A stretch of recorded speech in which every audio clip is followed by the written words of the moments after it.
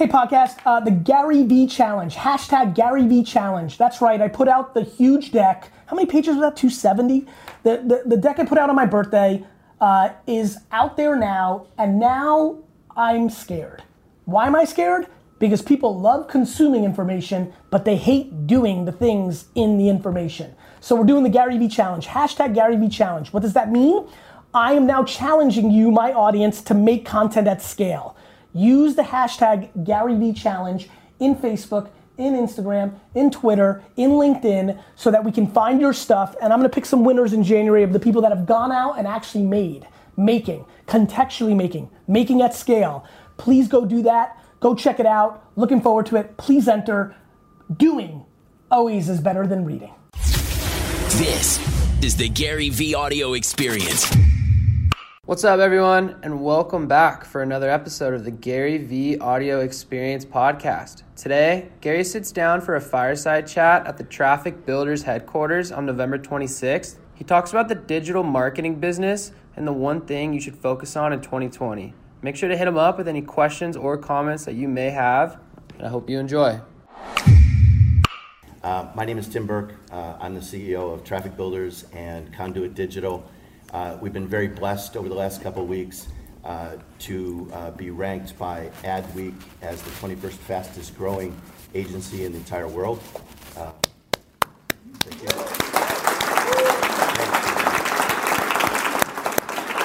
So that was very cool, but not this cool. We're also very blessed today to have Gary Vaynerchuk join us, and we're all super big fans of Gary. Have been for quite some time. I think everybody here watches something, listens to something every single day that Gary produces. I was going to do kind of a long introduction to Gary, but you don't need that. You already know who he is. So I will say that not only is he one of the most sought after public speakers around, crushing it, is killing it still on the New York Times bestseller list, but the guy is so culturally relevant that he has his own sneaker line, which is really cool. Yes. And a brand new line. So if you're in the digital marketing business in 2019 going into 20, I think you don't want to be like Mike. You want to be like Gary. It's very nice. Thank you. Thank you.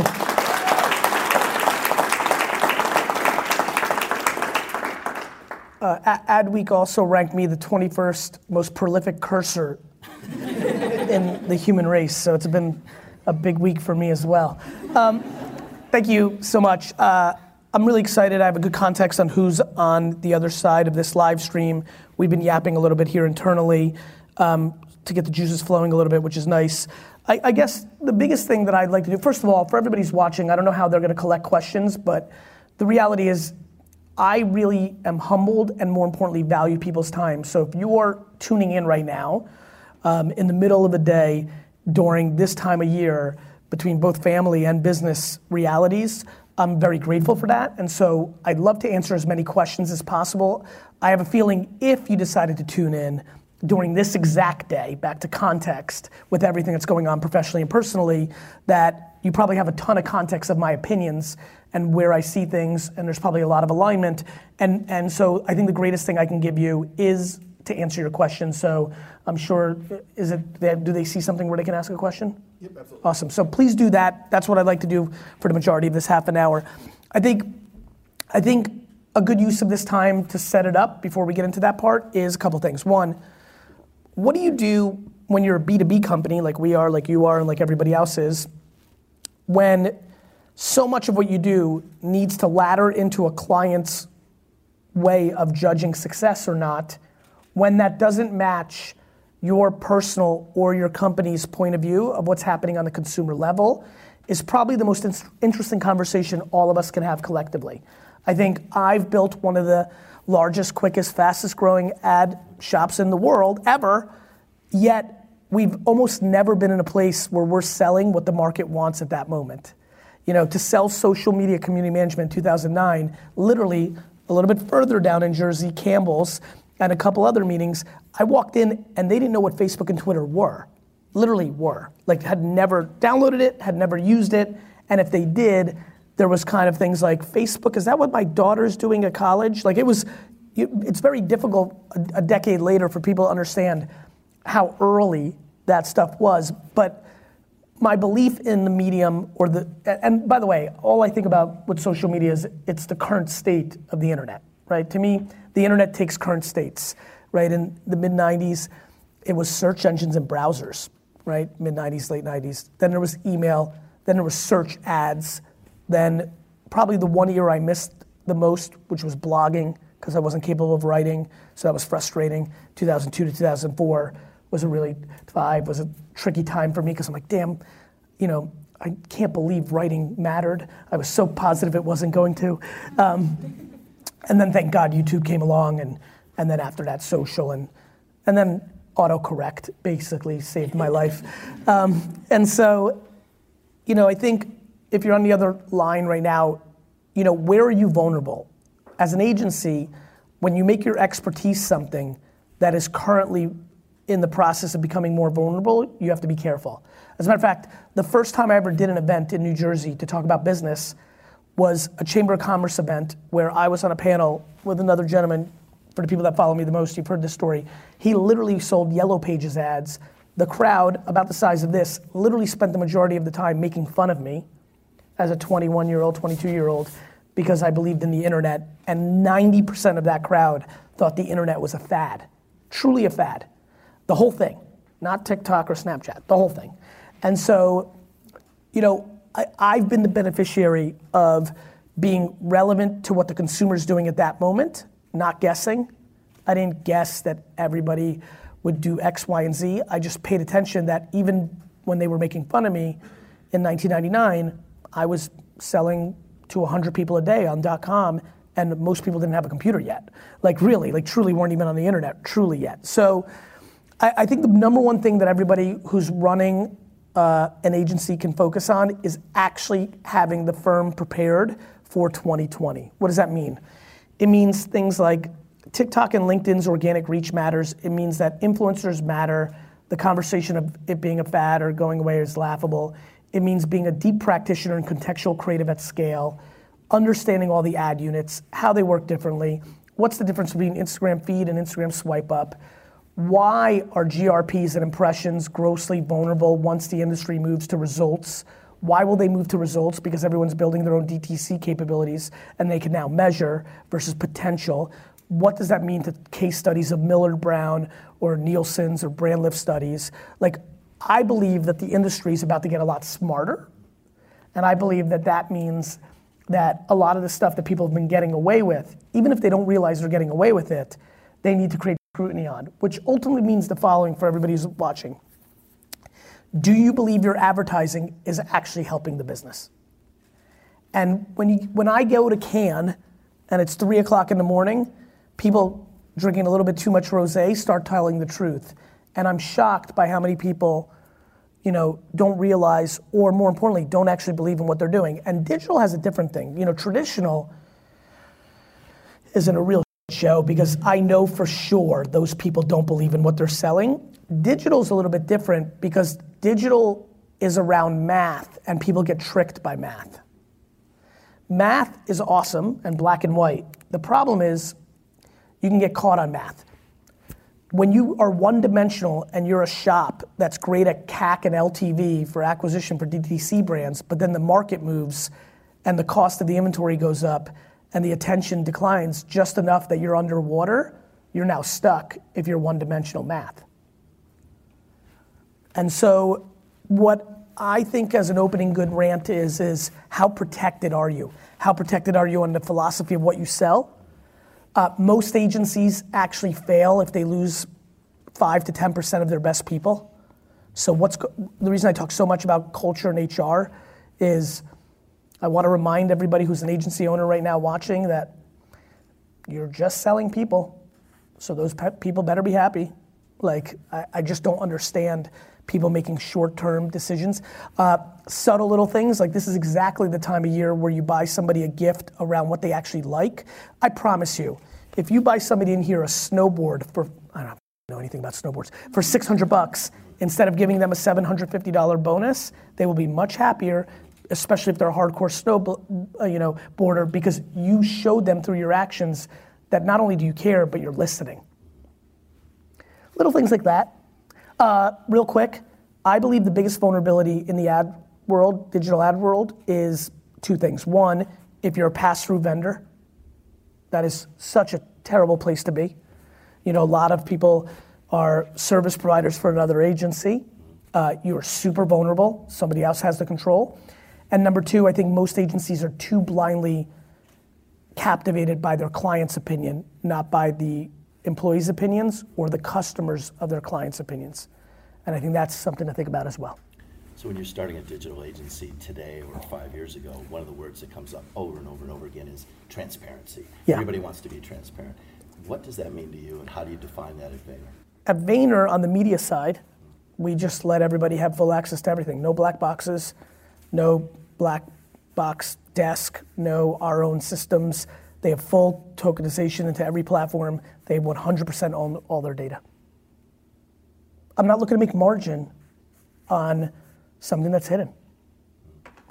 Most of my competitors are. And by the way, when I make these absolute statements, I hope for everybody's watching, like, do you?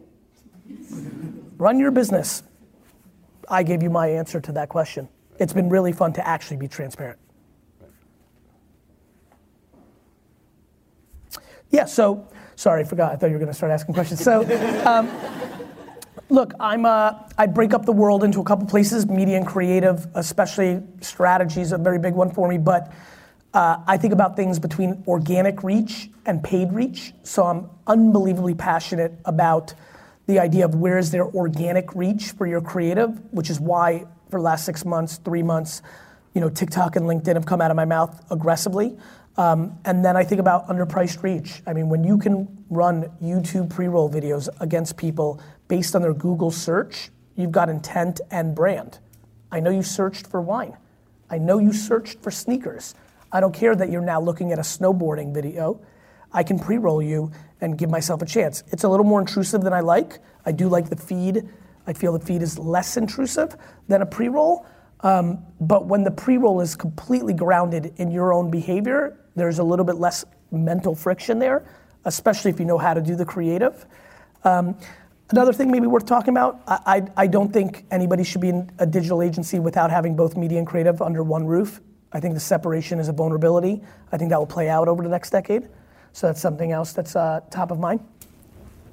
I totally agree. We just started the Catalyst creative team for that exact reason. Yep. We want full synergy between the creative and what we're doing. I think we're going back to the 70s where agencies were held accountable because they had media and creative. I think the separation of blaming somebody else is starting to wear on the clients. And I think people like myself are leading the forefront of creating an alternative, which will then create pressure on the overall industry. We talked a little bit before the live stream started about how you've scaled your company, and you know, just from a cultural standpoint, but also from a process standpoint, from an accountability standpoint. Could you speak to that a little bit? Yeah, it's a human game. You know, from a cultural standpoint, from a process standpoint, it's just judging the judgers. You know, at my level, I think people are very naive on how much the variable of success is predicated on the CEO. You know, like she or he has a whole lot of say. They're the judge and the jury. A CEO is basically the Supreme Court. You know, like it's pretty final. These are dictatorships. You know, obviously there's boards in some companies that may have a little juice, but the reality is that, you know, the way we've done it is by actually caring about it. You know, it's not super complicated. We're far more advanced on culture than process. I hate process so much that I don't look at it often. And anytime I do look at it, it looks like it's going really poorly. And so then I just cry and go to sleep. And so, you know. You have a chief heart officer. We do. You have a chief process officer. We don't. And I think that there's a couple reasons. And we won't. I believe that human beings that work in companies are disproportionately obsessed with process. And I think the second you start putting the process in front of the output, you lose. And I think almost every company puts the process in front of the output. I'd rather the process be murky and breakable than put on a pedestal. It's a tricky one. It is. It's a tricky one. But if you listen to what I just said, what you'll learn is it will come down to casting. And if you work on culture and people aren't political with each other, and they'll figure it out much easier and with less friction. But the reality is most agencies have too much process and way too much insecurity in politics, and thus it's slow and clunky and crappy. You always mention how smart technology is going to have a huge impact. So like on Joe Rogan, you use the example of how one day our fridge is going to reorder food for us, and then your belt is going to be able to talk to your fridge and say like you're fat, so you should order that. How do you think that digital marketing is going to play a role in this type of world? And how do we position ourselves to be at the forefront of that? Yep. And then follow-up question. Please. Before you even answer that. Yep. Do you think that data privacy regulations are ready to handle like a world in which everything is that you do? So I think I'll answer the second one first. It's about data privacy regulations can handle a world where AI, where every single product is smart at scale 2 decades from now, which is the assumption or guess that I have right now. No, but I think there's a much bigger conversation around data privacy that's not being had, which is I actually don't think people care about the privacy. I think there's a much more thoughtful conversation going on that will eventually play out, which is I'm gonna predict that it's gonna go the other way. I would prefer that every technology knew everything about me. I mean it. Unless you kill my children or steal my money, I'd prefer you know everything.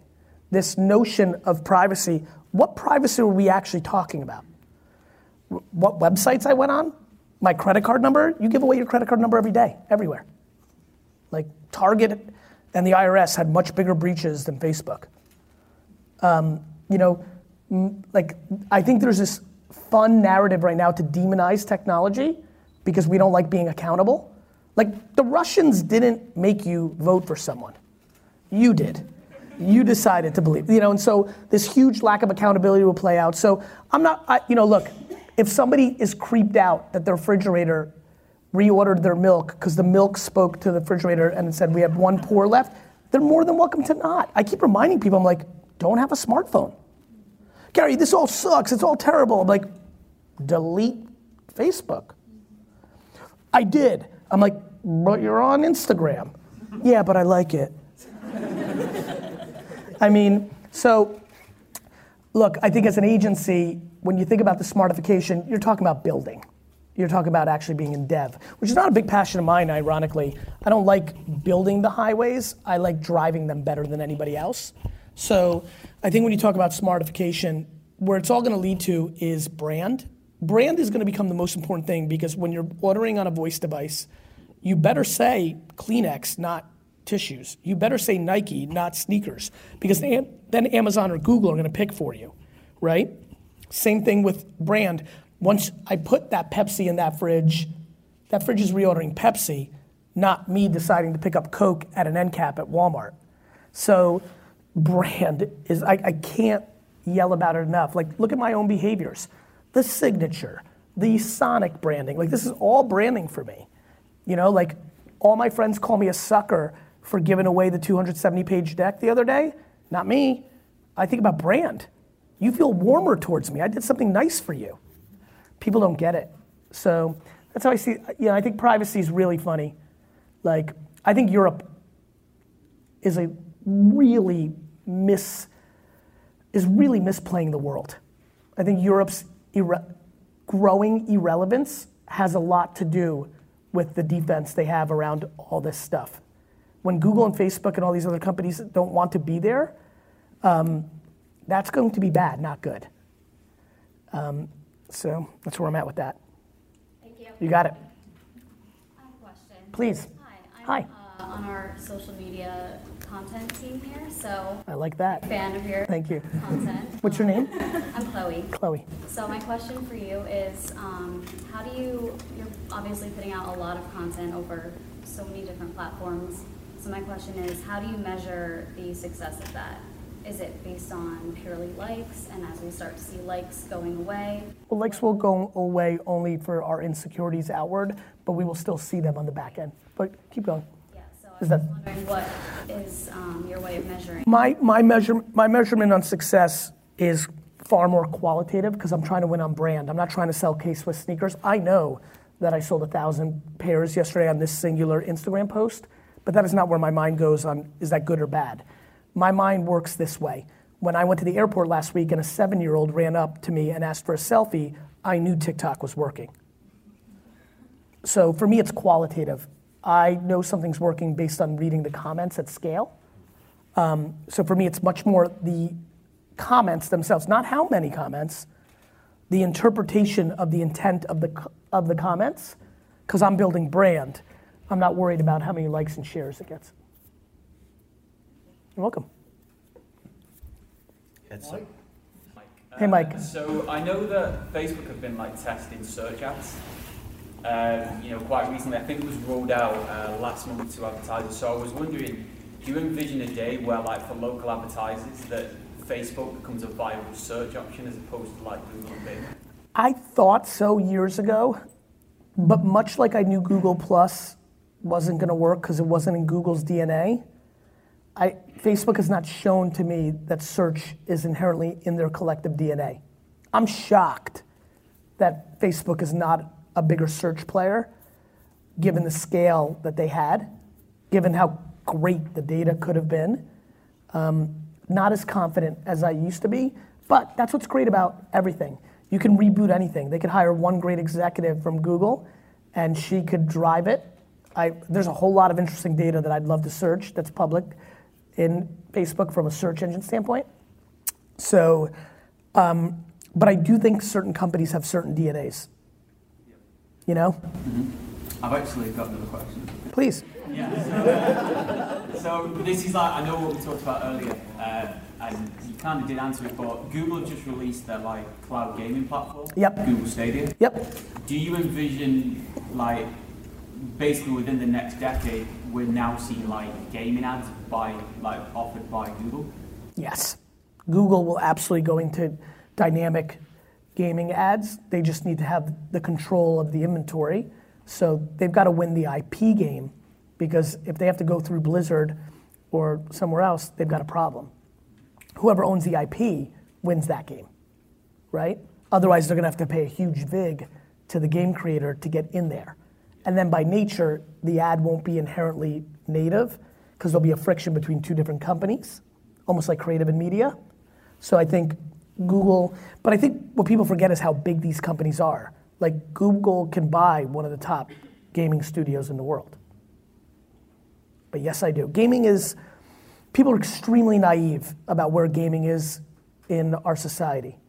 Esports is easily one of the top 3 sports in America in 15 years, with basketball and soccer being the other 2 that have the most upside, whereas football is stagnant, even though it's America's passion, and hockey and baseball continue to decline. I mean, the 5 best baseball players in America could walk into this office right now, and 95% of this audience would not know who they are. They'd be like, those are some good-looking buff dudes. But they wouldn't know that it's Mike Trout, and he's the best player. The best. And when you're in a place where by the way, not only is Mike Trout the best player in baseball, he's probably going to go down as one of the best players of all time. And the fact that half the audience doesn't even know who that is a real big problem for baseball. And that, by the way, this is a good lesson for digital agencies and marketers and business people. That's because baseball took the stance a decade ago that they would create an organization called BAM, and they would monetize every piece of content. Thus, every free piece of content on YouTube and social media was taken down by Major League Baseball. Plus, baseball teams couldn't do their own stuff, nor could players. It was all controlled at a central level to monetize. They made a lot of money in the short term, but they completely killed the brand of the sport. Along the lines of controlling the IP, I know that you had mentioned Nintendo and them finally kind of getting into the app game. If yes. you ran Nintendo, what would be your next move to win that game? If I ran Nintendo today, I'd probably put out 5,000 pieces of creative content starring Zelda and Mario and build up the IP and make sure all those characters and all those visions would be winning on TikTok, Instagram, YouTube. You have to make sure that Kid Icarus and Mega Man and all these things, reboot all that nostalgia brands, not just Mario and Zelda. And then I would innovate for games within the environments of streaming. There's no reason that Fortnite couldn't have been predicated on Nintendo characters. So I would look at multiplayer, streaming games, and I would look at mobile games very heavily for females because the IP translates extremely well to the female demo. And I would just be contemporary. I'd probably start 10 original podcasts. I would just produce at scale. This has now become singularly a making game. Make. I think our final question we have from one of the live streamers, Ed from SAI Digital, is what will be the biggest impact 5G will make in digital marketing out of the gate in 5 years ahead? Ed, is it? Ed, I'm not really sure. The one thing that I really know about 5G, so I think it's funny how people think about 5G.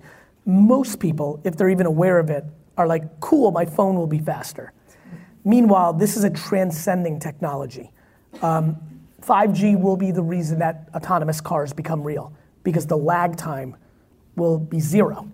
5G is the reason that a surgeon could be woken up in Brazil tonight because she's the best in the world at a certain surgery and she can VR with 5G performing surgery on you while you're in New Jersey. That's amazing. So the speed in which information moves is so incredible. I don't remember the exact fact, but this is not like from 4 to 5. This is like from 4 to 40 or 4 to 400. I don't remember if it's 10x or 100, but it's profound. So I think that the ability for information to move with no lag is what is really going to be profound. Things like when you start thinking about technology where the paint is smart. Some of the things we talked about with the refrigerator and things of that nature are predicated on 5G. Think about a world where our pavement outside is smart, and because of 5G can speak to our car, and your car actually slightly moves so you don't hit the puddle going 72 on the turnpike, which mathematically would have meant you would have lost control enough and predicated on where all the other cars were positioned to you, it avoided an accident for you. That's crazy ass 5G. Thanks, guys, for listening. Please, please, please share the podcast and make sure you've subscribed because a bunch of you aren't subscribed. And more importantly, a bunch of you listen every day and haven't told your friends it's the best podcast in the world. I'm watching. Have a great day.